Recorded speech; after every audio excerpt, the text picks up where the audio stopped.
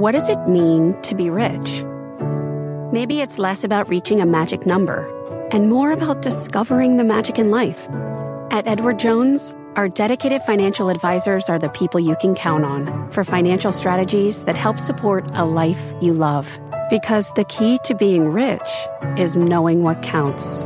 Learn more about our comprehensive approach to planning at edwardjones.com/findyourrich. Edward Jones, member SIPC.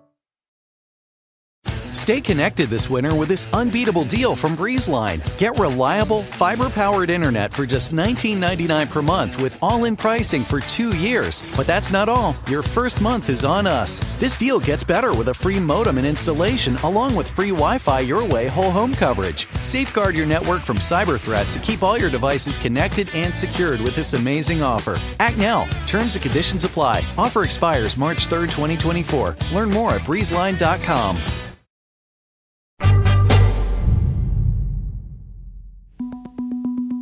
My guest today, David Epstein, is one of the world's most gifted popularizers of science.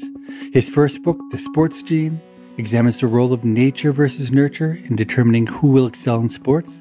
And his second book, Range, touts the benefits of being a generalist in a world overrun with specialists. And if you're looking for real-world support for Epstein's argument that it pays to be a generalist, you need look no further than Epstein himself. He's followed his passion in all sorts of different directions, from being an elite runner in college to a scientist studying Arctic flora to a reboot as a writer for Sports Illustrated and now a New York Times best-selling science writer. Welcome to People I Mostly Admire with Steve Levitt. I have a little problem today in interviewing David Epstein. I agree with too many of his arguments. For me, it's most fun to have on guests who I deeply admire, but with whom I also have some disagreements. I love the uncertainty. Will my mind be changed? Will the guest's mind be changed? Or will we agree to disagree? Well, even if my mind won't be changed today, I know I'll learn a ton because David Epstein seems to know something about just about everything. I want to talk first about your more recent book entitled Range, Why Generalists Triumph in a Specialized World. It was a New York Times bestseller. And I have to say, I think you out-Gladwelled Malcolm Gladwell with that book, which I mean is a compliment, although I'm not sure whether you're going to take it that way or not. Yeah, I don't know. I guess it depends. Let me explain what I mean. Something odd happens to me when I read Gladwell's books and when I read Range. The stories are so fascinating and so well told that reading the book makes me feel like I'm witty and interesting. Even though, obviously, I'm only a consumer of the book, I feel like I'm better than I really am by virtue of imbibing it. Does that make any sense to you? Oh, totally. If you read a lot, people think you're really smart. I'm just relaying and connecting other people's stories. So that totally resonates with me. Your books are full of stories. And there are a few stories in Range that I just loved. And one that really got me thinking was your discussion of the Flynn effect. Could you just explain to those who aren't familiar with the Flynn effect what that is? Yeah, the Flynn effect, in a nutshell, is the rise of IQs across the world that occurred over the 20th century and essentially at every part of the spectrum. So scores on IQ tests shifted to the right to higher in every country and every part of the curve, just as if you lifted up the scores and shifted them over. And it proceeded at a rate of about 3 points on IQ tests per decade. And it was the most pronounced, interestingly, on the types of tests where change was least expected. Those that were designed to be culturally reduced, meaning they shouldn't be affected. Like if Martians landed on Earth, these are the tests we could give them because culture has no impact. It would never change. These ones that are about recognizing patterns and shapes and things like that. And that's where actually the most change was observed. Okay, so 3 points per decade. So am I right that a standard deviation of IQ is 10 points by definition? 15. 15 points. So our generation is one standard deviation or more than one standard deviation smarter, in quotes, on IQ tests than our grandparents were? Smarter. Yeah, that's debated whether it's really smarter, but on the tests, yes. And just to put that in perspective, a kid who scored, let's say on certain parts of abstract tests, average today would be in something like the 95th percentile of their grandparents. That's huge. What do you think the leading explanations are for that? I think it's likely that there are multiple contributors, but one that I think has done a good job of synthesizing a lot of different angles of the data is the idea that we have grown up with what Flynn himself calls scientific spectacles, basically. And we have been growing up in a world that increasingly prioritizes abstract thought and classification. Like instead of dealing with specific animals, we learn from a young age to start grouping them into classifications. Like I have a toddler now, and I realize even as I'm reading him storybooks, everything is about generalizing abstract ideas. There'll be a cow that actually looks like a cow in one book, and then a purple one that looks more like a human in another book. And he's learning to connect this abstraction of a cow to all these different sorts of characters. And that turns out to be the thing that people are much better at. So if you look even at tests that just ask people to define words, there haven't been gains really on directly observable phenomenon. So if it's something like chicken or illness, a kid today would score the same as their grandparents. But on words like law and pledge and citizen that are more abstract, that's where the gains come. So it's all on this abstract thinking. And in societies where there really hasn't been a shift to modern work that requires abstraction, where it's much more grounded in a deep, small body of knowledge like subsistence farming and things like that, you haven't seen those same gains. And that's not to say that those people's skills are not as valuable. It's just a different kind of thinking. So when you say modern work, I've always imagined, like I watch my kids play video games, and video games in many ways feel to me like a pretty good practice test for what I think would be an IQ test. But when you say work, it sounds like you're talking about the organization of factories and office jobs doing market research, or what do you mean by work? Just to add to your point of video games, the test where the least change over time was expected was called the Raven's progressive matrices, which are literally these series of abstract shapes, and there'll be a blank where one shape should be, and you just have to figure out the rules of this pattern and fill in the missing shape.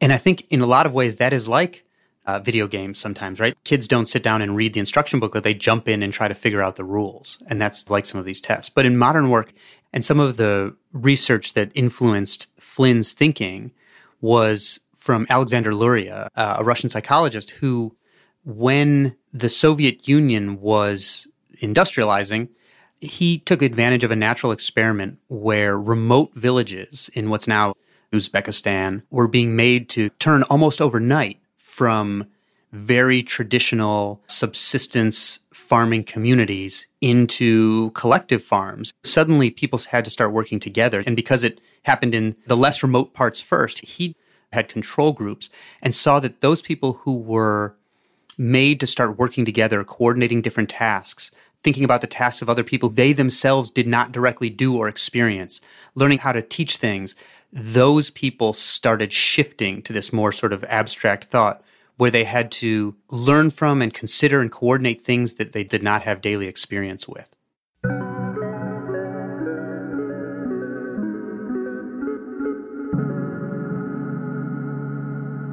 So what's strange to me about this is I've studied what people in the past have figured out, like gravity or electricity or quantum physics, is that past generations don't seem to have suffered from low IQs in this regard. Do you think maybe the Flynn effect is telling us more about the imperfectness of IQ tests in measuring true intelligence than anything else?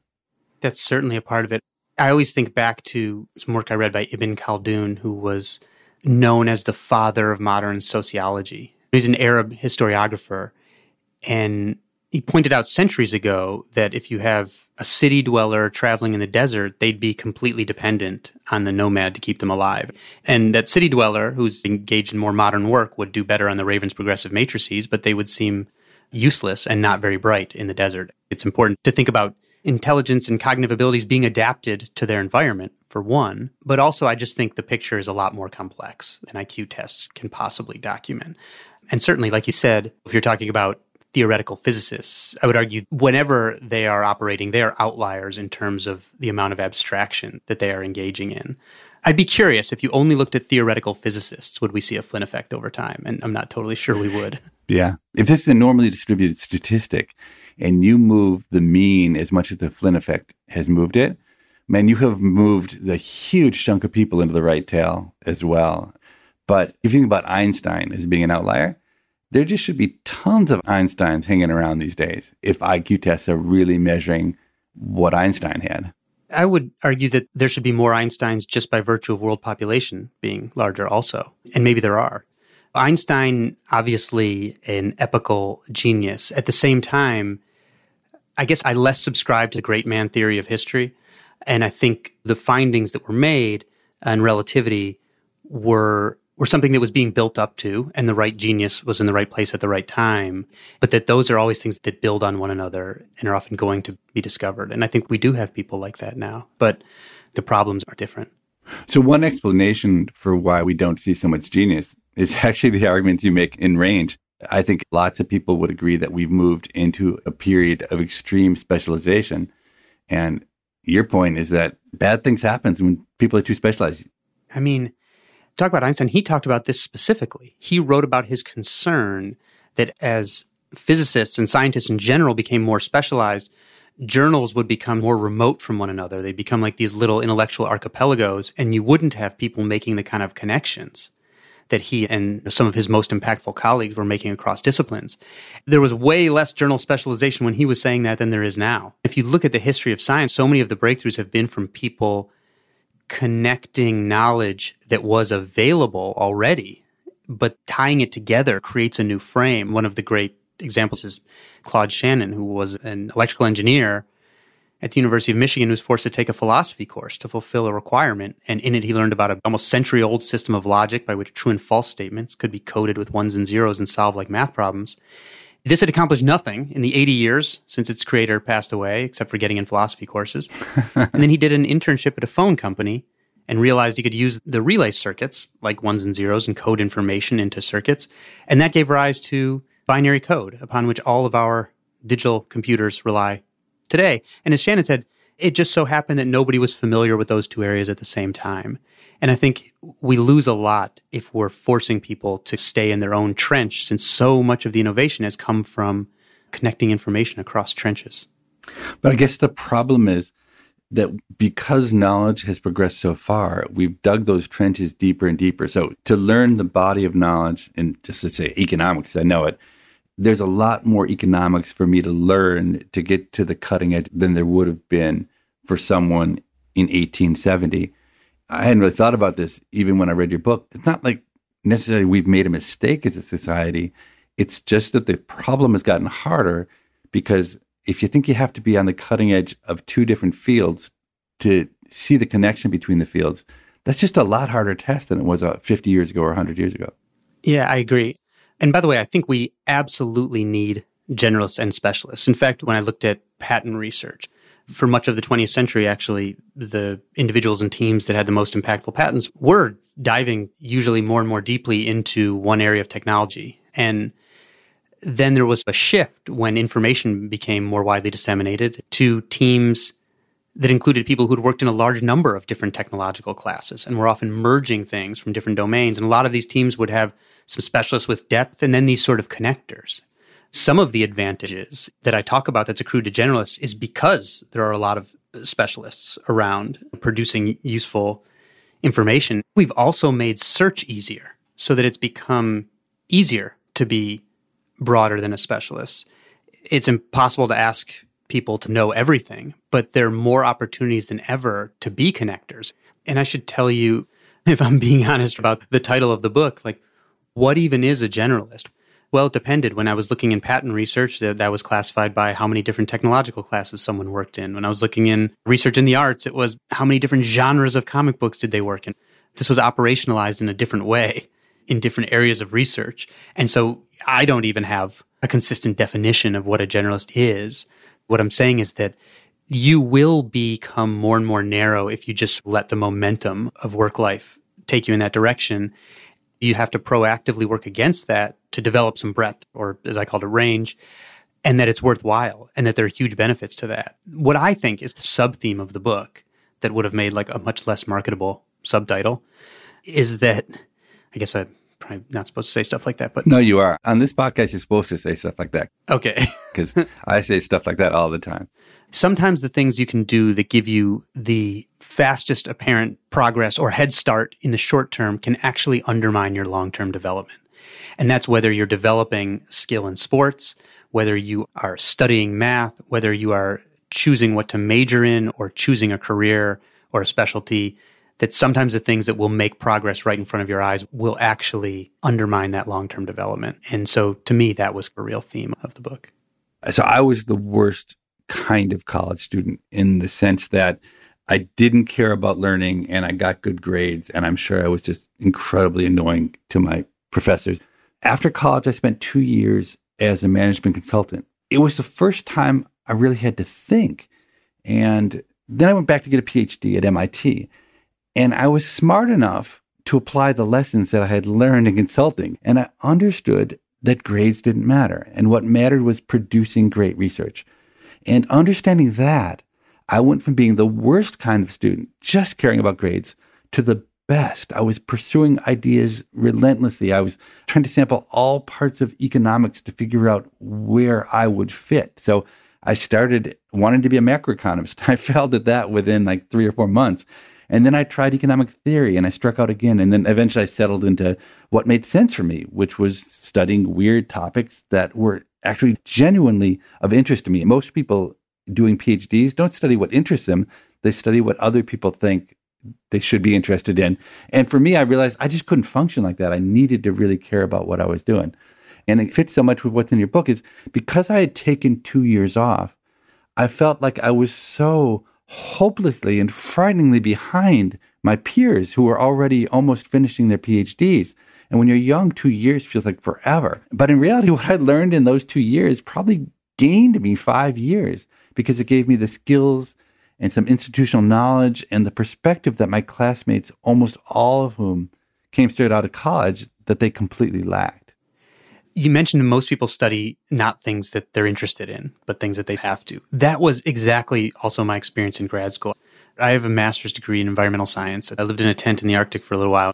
And I loved living in the Arctic because it was cool, but I was encouraged to study something so niche because it had to be something that someone else really hadn't studied because you're supposed to discover something new. But that ended up pushing me to a place where I was studying something that nobody else had studied because it wasn't very interesting. And that's where a lot of people end up. You just articulated beautifully one of those short-term, long-term trade-offs, which is first you sampled different things to figure out where you fit and you were behind in the short term, but that paid off in the long term. For me, I increasingly was asking myself, am I the type of person who wants to spend my whole life learning 1 or 2 things new to the world or shorter spans of time learning things new to me and sharing them? And I was the latter. And I said, well, it was good to learn that, but boy, I'm behind now. And that was a waste of time. And when I landed at Sports Illustrated as a temp fact checker, I was at 5-6 years older than the people that I was doing that work for. Like literally I was fact checking TV listings for someone who was 6 years younger than me. And pretty soon I realized that all these people were lining up to try to be like the next NFL beat reporter. Whereas I had this oddball skills where I was a totally average scientist at best. And then you bring that over to a sports magazine and suddenly I'm a Nobel Prize winner. And realizing this thing that was totally ordinary in one place is suddenly totally extraordinary in this other place. And that if I could do something interesting with it, I wasn't even competing with anybody. I quickly zoomed past and became the youngest senior writer there by creating this area. I viewed myself as a consummate generalist, whereas my colleagues in sports writing viewed me as the specialist because I was the science writer in sports, which was funny. And that's what I've done through my whole career, is basically take something that's ordinary among my peers and then move it somewhere where it's more rare. So I'm curious to ask you, how did you know so quickly, or how did you know at all that you weren't a fit for those things? For me, it was just really obvious. I had always done well in macroeconomics courses as an undergraduate, but I had no intuition for it. I wasn't as bad at theory as I was in macro, but I did. This is one of the most embarrassing stories I have about myself, but I'm going to tell it anyway. So I'm pretty socially awkward. My advisor, when I was trying to do microtheory, the third time that I sat down to meet with him, he called me David instead of Steve. And any normal person on the planet would have said, oh, my name is Steve. But I didn't. And then he kept on calling me David. And so there was what we called the skit party at MIT, where all of the students and the faculty would get together. And before the skit party, I rounded up all of my friends and I said, look, he's going to call me David. Just don't worry about it. Just let it go. He calls me David. But eventually, after about 6 months, the stress of knowing that someday he was going to figure out that I was not David, and he was going to ask me, well, why have you not ever corrected me when I've called you by the wrong name for 2 years? I felt like I had to quit theory based on that. Now, that is a terrible reason for quitting theory, but I'm very thankful that it happened because there's no doubt that I was better at doing data work than theory. That's the best career switching story I've ever heard. That you got too far in to letting him call you the wrong name that you simply could not bear. Well, it worked out.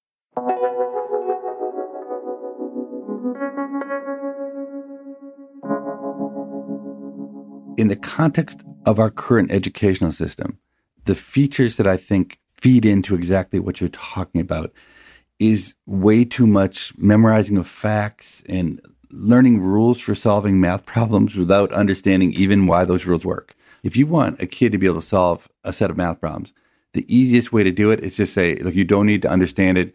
Just do step A, step B, step C, and it'll work. And as long as the only kind of problem they see is that exact problem, they'll be the Michael Jordan of solving that problem. But as soon as you give them a slightly different problem, they'll be terrible at it. I saw it in my kids so much growing up. And that's a piece of the education system I've really been railing against. But what do you see in the educational system that you would change to get away from this shortcut to the top that turns out really to be a false promise? Well, to give an example of that short-term, long-term trade-off, a study that came out too recently for me to get it into my book randomized different types of math learning. Some got what's called blocked practice, where you get problem type A, then B, and so on. And the students make quick progress. The other classrooms got randomized to what's called interleaved practice, where it's like as if you took all the problem types and threw them in a hat and drew them out at random. The students are more frustrated. But instead of learning how to execute procedures, they're learning how to match strategies to a type of problem or the structure of the problem. And then when all the classrooms got the same test, where now they were facing problems that they had not exactly seen before, so they had to transfer some of their knowledge, the interleave group blew the block practice group away, studying the same stuff just in order that slowed them down and made it more difficult and more frustrating, but forced them to learn some more general skills. It slows learning down, but makes it a lot more effective. Frustration is not a sign that you aren't learning, but ease definitely is. And the fluency of the learning experience is a really bad indicator of how well you're learning. And I think that's just an incredibly hard thing to sell to parents and students and teachers. The people I know who study learning say exactly that. If you're not frustrated, then you're not learning. But it's interesting, that is not a lesson that has pervaded at least my psyche. I don't think the American psyche more generally. I think we've done just the opposite.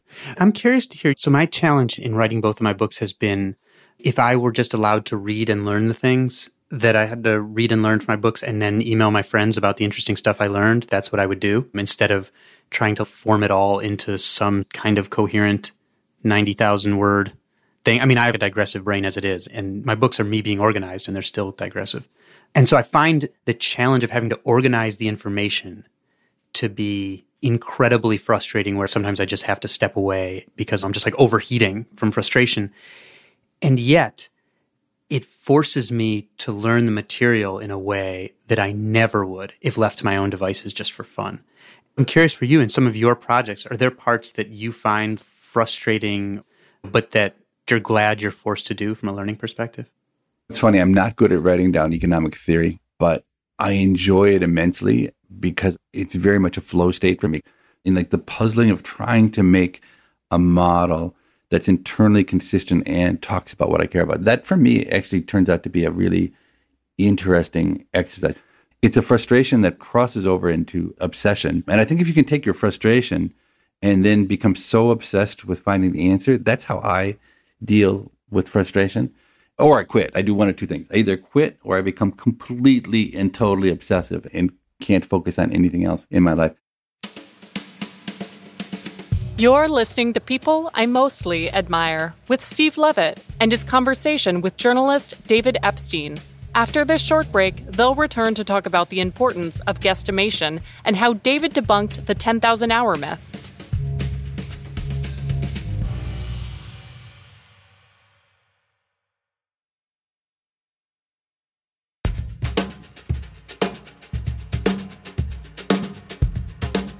So today's listener question comes from Jeff. and Jeff writes, I've long thought that a lot of the value universities offer is credentialing and is thus accrued upon acceptance or attendance. MBA programs, I think, are an even more extreme example of this than four-year institutions. So simple question for you, Steve Levitt. Should I go through the effort to apply to, enroll in, and go to business school with the plan of dropping out after the first semester? I'm seriously asking this question. I really don't want $200,000 in debt, but I have fear of missing out on a great networking and credentialing opportunity. So, Jeff, honestly, this sounds like one of the worst ideas ever. And let me explain why. Your two goals are to get credentialed and to network. So on credentialing, I think attending one semester of business school would actually be interpreted as a huge negative signal by employers. Virtually no one drops out of MBA programs. So I think the logical response from an employer would be to wonder, what's wrong with you that you couldn't handle business school? On networking, I think if you dropped out without explaining why, your classmates would also view you as a loser. And if you told them your plan, that you were just trying to game the system so you could add them to your network, they'd treat you like a pariah. So really, I think pursuing this plan would leave you deeply disappointed. But Jeff, I will say this. Even though I think this is a terrible idea, it's an idea. And in my opinion, a bad idea is way better than nothing. My experience is that anyone who has lots of ideas will have lots of bad ideas along the way to a few good ones. And those ideas will serve you very well in life, even if this one is not one of my favorites. Jeff's email did, though, get me thinking. Why don't people ever put on their resume things like accepted to Harvard Business School, but chose not to attend? Or accepted to Princeton, but attended Ohio State because I received a full ride scholarship? It would be interesting, though, if a listener who had passed up on an opportunity at a high-prestige academic institution did a little randomized experiment. If they included that information on some job applications and not on others, to see whether it affects the likelihood of getting your first interview. I'd be really interested to see how that turned out. So please keep your questions coming. The email address is pima@freakonomics.com. That's PIMA@freakonomics.com. And now back to the conversation with David Epstein.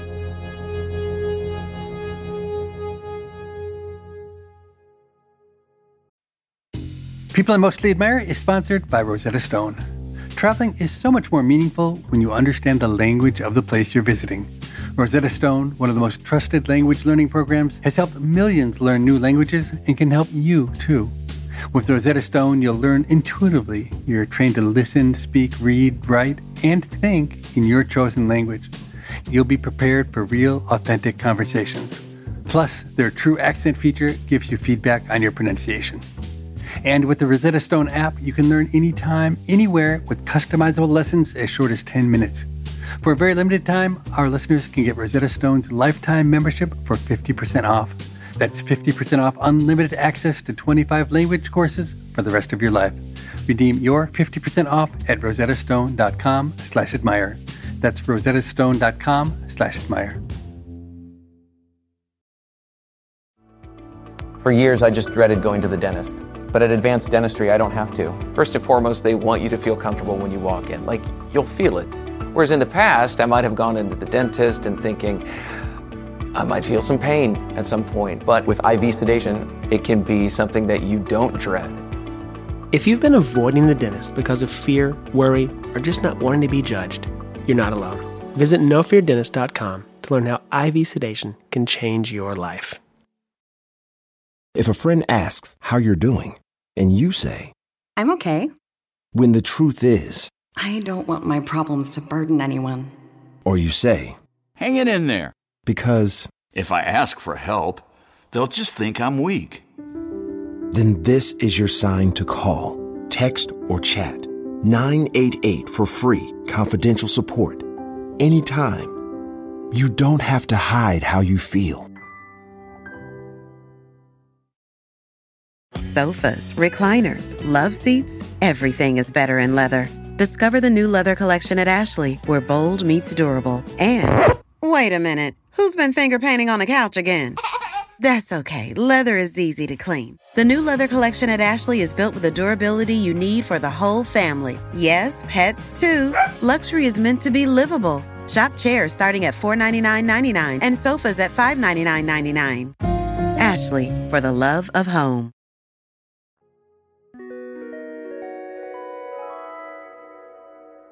In the second half of our conversation, there's still a little more ground to cover on generalists versus specialists, but mostly I want to turn our conversation towards the magical 10,000-hour rule regarding how much practice it takes to become elite at just about any activity.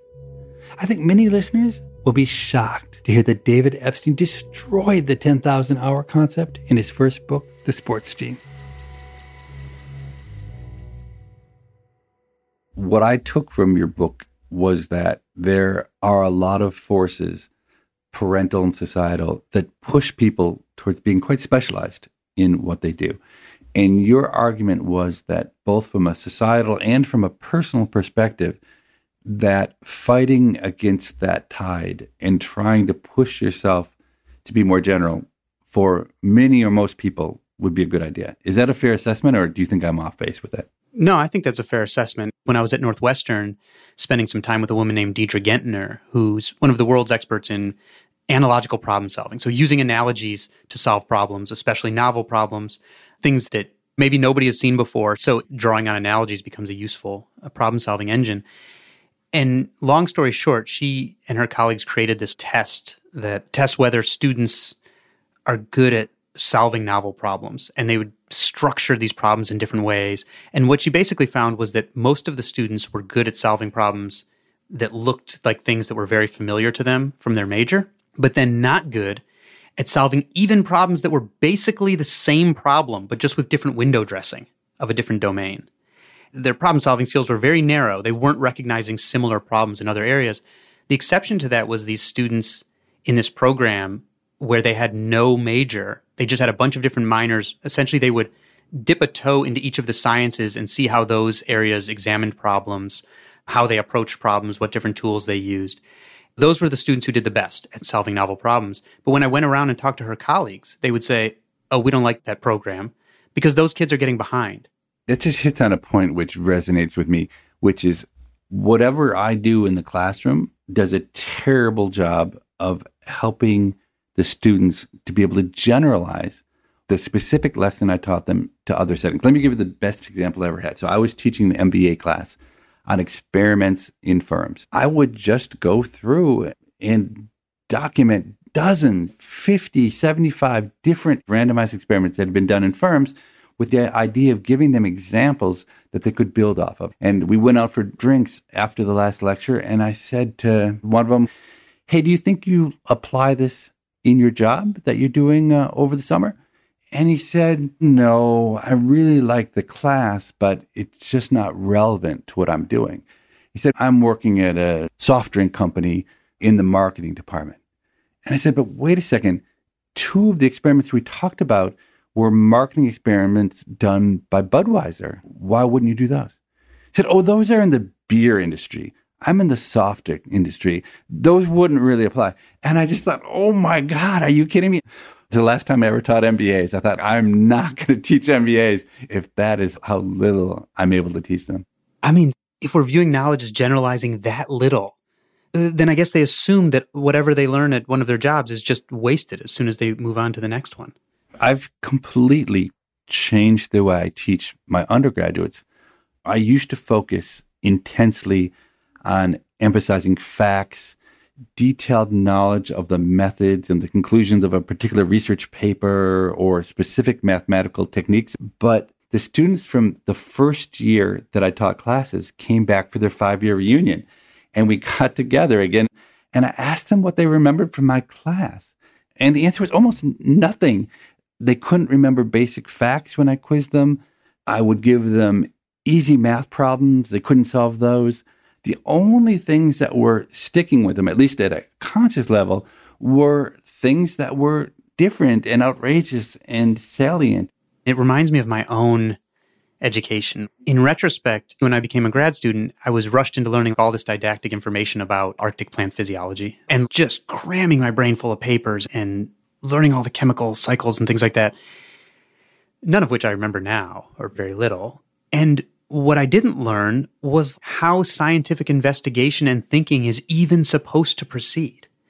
I guarantee you that my master's thesis, which is still published in a peer-reviewed journal. If it's a true finding, then that was by luck. Now people talk about the replication crisis, not that most people have necessarily heard of that, but just that a lot of published science is not true because of poor methodology and statistical analysis on the part of the scientists. And I was in that camp where my initial hypothesis about what was going on in the carbon cycle in the lower Arctic was not confirmed by my data, but I had a huge amount of data, so I just started running all kinds of statistical tests on it, and a whole bunch of other stuff popped out as real. And so then I published some of that stuff. But totally unwittingly, like I had no idea that when I pressed enter on the statistical program, what it was even doing, other than telling me if I got some statistically significant results or not. I don't mean to suggest that facts are not useful, that people shouldn't know facts. But I think the question is, how can they use them? The research suggests that they only are really usable once they're embedded in a semantic network that makes them available for someone in problem solving and that makes sense of them in relation to the other things in their brain. You're really saying we need to teach people how to think in some sense, is what I'm hearing. But do you have ideas about how we should do that better? I wanted to make clear in the book that I did not think we don't need specialists. And so in the last chapter, I focused on doctors and scientists who, in the scope of humanity, by any stretch, are specialists, and looked at Arturo Casadevall, who is one of the most influential immunologists in the world, the chair of immunology at Johns Hopkins. He's in one of the most specialized niches in all of science, and went there because he realized he wants to start a program to despecialize the training of future scientists, where you put off all that didactic stuff. As he says, people are walking around with all the world's knowledge on their phone and no idea of how to integrate it or what to even look for. He's saying, hey, let's start the program with how does scientific thinking work? Let's look at famous errors in scientific thinking. Let's try to poke holes in things that are already published. Let's look at how accidents and experimentation led to innovation in the past. And so I think there should be really a focus on scientific thinking, not for science, but just that method of thinking. I mean, I think it's so important even for analyzing the news. One thing you mentioned in Range is the value of being able to make back-of-the-envelope calculations. And that's something we generally don't teach in school. I wonder why. I'm a big fan of Fermi estimation. Basically, it's like total back-of-the-envelope estimations to start thinking about a problem. Named for Enrico Fermi, who created the first sustained nuclear fission reaction. And he used to have people do this kind of estimation, which instead of going with your gut reflex, if you can break the problem down into a lot of pieces and make very rough estimates about each of those pieces, then you don't actually have to be very accurate about any one to come up with an answer that is often in the right order of magnitude, or at least show you if your first gut instinct was totally ridiculous. I was just reading news about lotteries to incentivize people to get vaccinated in different states. And it's an interesting idea. And of course, the one that came all over my Twitter stream was the one in West Virginia where they're giving out some guns, I think 10 guns or something like that, to incentivize people to get vaccinated. And I have to say, my very first gut instinct to that was like, is this an Onion article? They're giving away guns for vaccines. But having spent long enough evaluating my own reflexes and treating my first reflex as a hypothesis that I then want to try to falsify, made me stop and say, but is this a good public health trade-off? That's the question I should be asking. And I said, okay, I know there's something like a gun or a little more than a gun per person in the United States, and something like 5.5 or 6 million new infections, if given like the daily rate when I looked at it over a year, and maybe 1 or 2% of people who are infected will die. And we have about 150 million unvaccinated people. And pretty quickly with those basic numbers, I can see, oh, COVID is way deadlier than guns. And so it just made me stop and challenge my initial reflex and to view my initial reflex as a hypothesis in need of testing, and to go from there to start attacking the problem by just making these very broad estimates. And very quickly it becomes clear, if you're considering deaths from a public health standpoint, there's no question that this trade-off is worth making. And I think that kind of thinking that can equip people to put some friction between their intuition and their conclusions, whether they're working in an area that requires that kind of thinking or just consumers of the news, is important. When I read in your book about how important you thought guesstimation was, it just reminded me how, like you, I've used these tools on a daily basis my entire life. They've been so valuable to me. So how is it possible that we don't teach every kid in America guesstimation? It just seems like such a sensible idea, but it doesn't fit into anybody's curriculum, so it just doesn't happen. It doesn't. And I think it could be taught at different levels because you become better at it too. Once I became oriented to it, it started making me want to accumulate a sense of numbers when I read the news. It spurred my curiosity about knowing numbers in general because it feeds back into making you better at estimation. It's hard for me to think of better skill that we need across society for the modern consumer of information.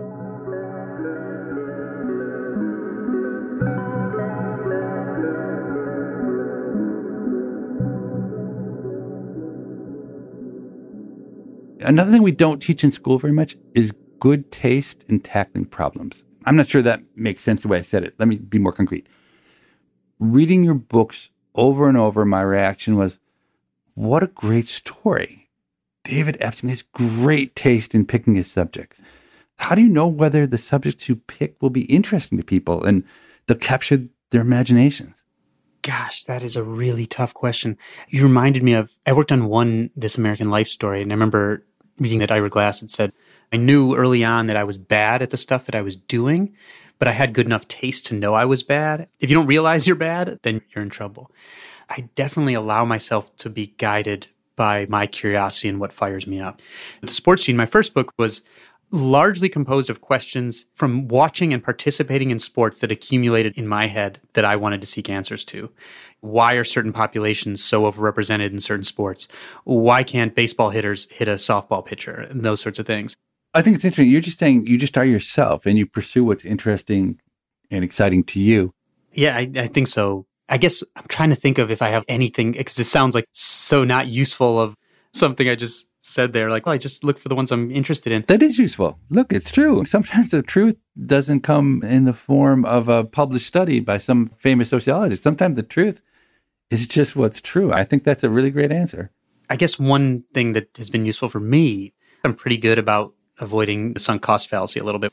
I will go down some rabbit hole that I think's really interesting.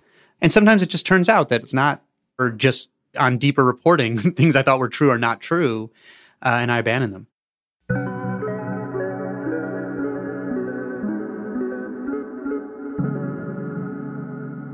So in some ways, your first book, The Sports Gene, was a 300-page debunking of the 10,000 hours argument, or at least an argument that the 10,000 hours mantra is way too simple. Is that an accurate reading? Yeah, definitely. I think the most popular conception is that there's no such thing as talent. It takes 10,000 hours of so-called deliberate practice. This is effortful, cognitively engaged, error correction-focused practice to become an expert in anything.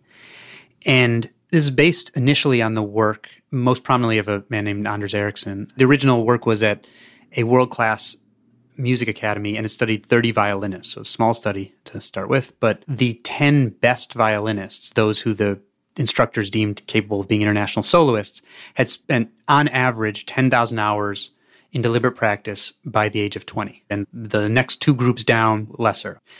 The first thing that raised my eyebrow about that paper was that there was no measure of variance included. So my question was, what was the range of this? Because I had read other expertise research, like in chess, where it took 11,053 hours on average for people to reach international master status, which is one down from grandmaster.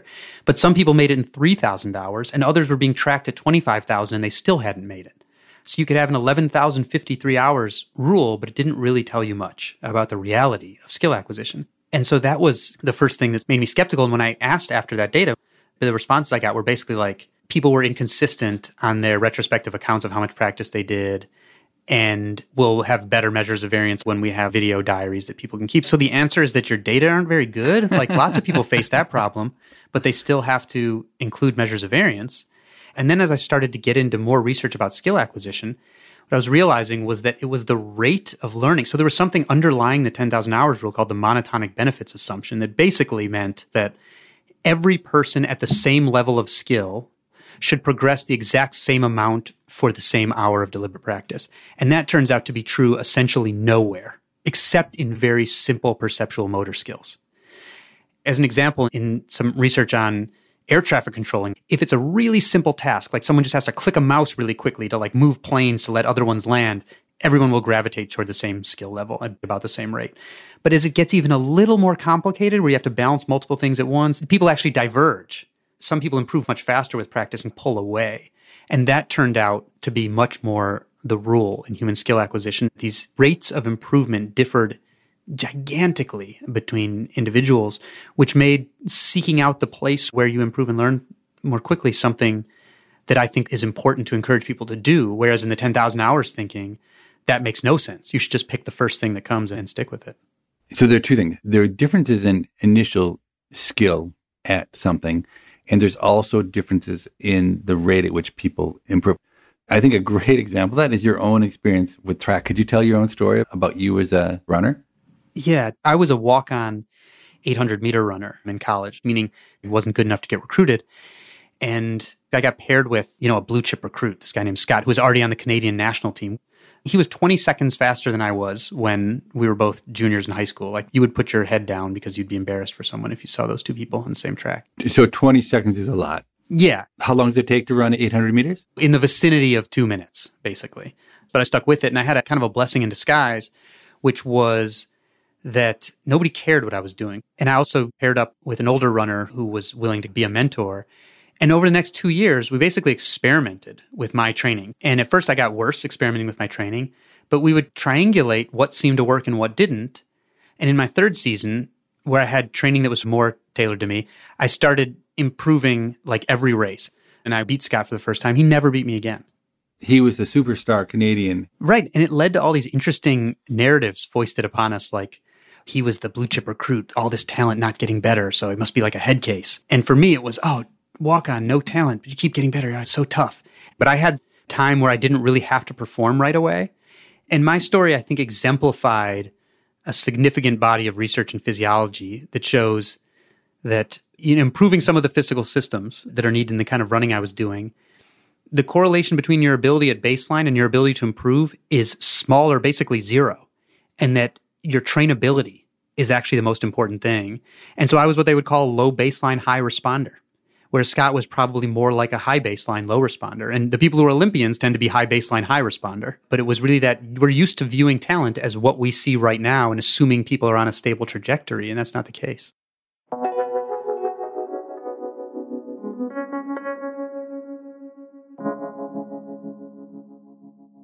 So I started our conversation by comparing you to Malcolm Gladwell and the 10,000 hours rule that you're taking apart in your book, The Sports Gene, that was popularized by Gladwell in his book, Outliers. Don't I remember you and Malcolm Gladwell having a highly publicized debate about that theory? Yeah. The first time we ever met was after The Sports Gene came out. We were invited to the MIT Sloan Sports Analytics Conference to debate athletic development. And so I read some of his writing about the primary importance of a head start in so-called deliberate practice. And I was the science writer at Sports Illustrated at the time, so I went and looked at the literature and saw that, in fact, in most studies, the athletes who went on to become elite actually had less deliberate practice early on in the sport in which they'd become elite, more sort of free-form activity, wider variety, physical activity. And to his credit, when we were coming off the stage, he said, it doesn't comport with my conclusion. You want to go running tomorrow and talk about it. We had both been competitive runners. And so we started kind of arguing about it on our own time. And that in some ways became the seed of Range. And we went back and did this again at the conference in 2019. And in that case, at the very end, he says something like, yeah, I think I made an error where I conflated the fact that a lot of practice is important to become great, which I think is true, with the idea that that implies you need early specialization, which I now think is false. And so I think, honestly, he and I are kind of on quite similar ground now. So you probably don't know that Malcolm and I once had a similar debate. This was back in 2006. And Malcolm had argued in The Tipping Point that innovative policing was the reason that crime had gone down in the 1990s. And I had argued in Freakonomics and my academic work that legalized abortion was much more important. And obviously I'm hopelessly biased, but I think I won the debate. A year later, Malcolm had to write a little blurb about me when I was named to the Time 100 group. And Malcolm referenced our debate in describing me. And here's what he wrote. It was a straightforward back and forth. Levitt got up and made his case, and I got up and made mine. But halfway through, I glanced over at Levitt, and I had a realization that I'm not sure I've ever had before with an intellectual opponent. That if I made my case persuasively and cogently enough, he would change his mind. In other words, he was listening. That was one of the highest compliments I think anyone's ever given me. And it's so interesting to me that a decade later, Malcolm actually did the thing that he suggested I might do, which is he conceded to you. He listened to you and he was convinced. That's really impressive. Both the fact that you were cogent and persuasive enough to do it and that he was willing to be swayed.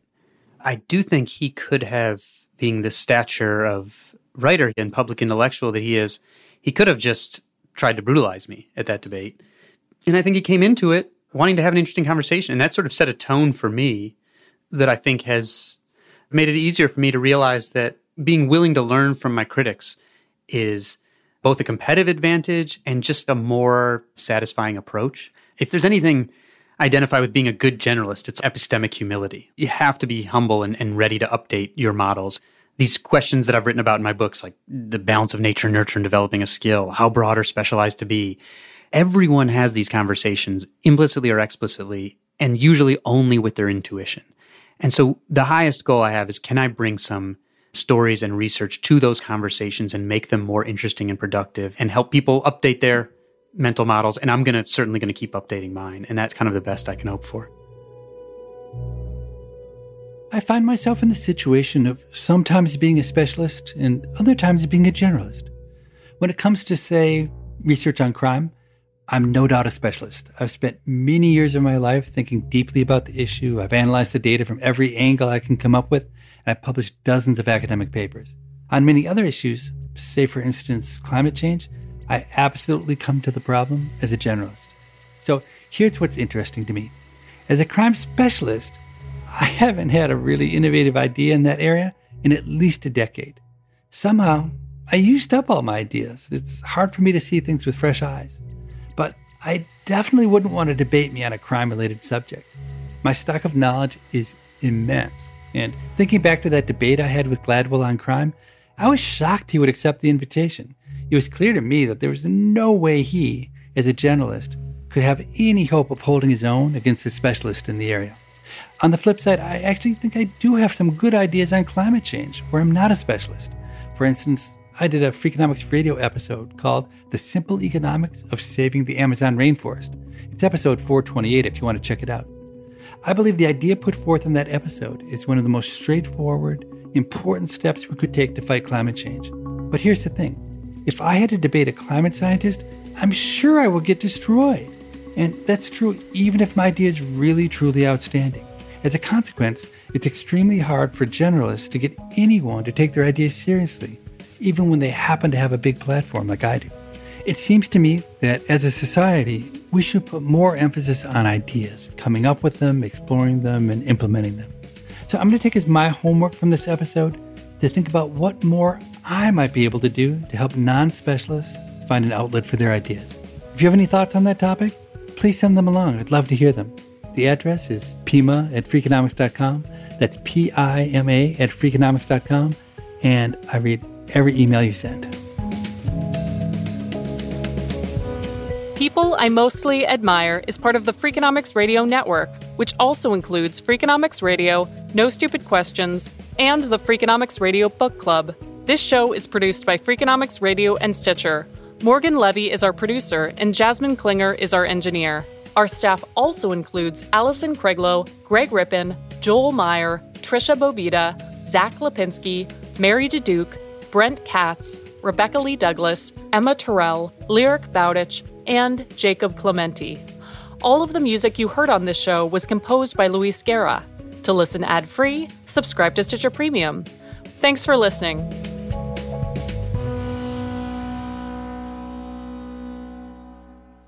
So I do really the lowest status economics, the hierarchy of economics. You get to Freakonomics, like more or less at the bottom. But podcasting makes up for all the status. So oh yeah, that probably denigrates me even more.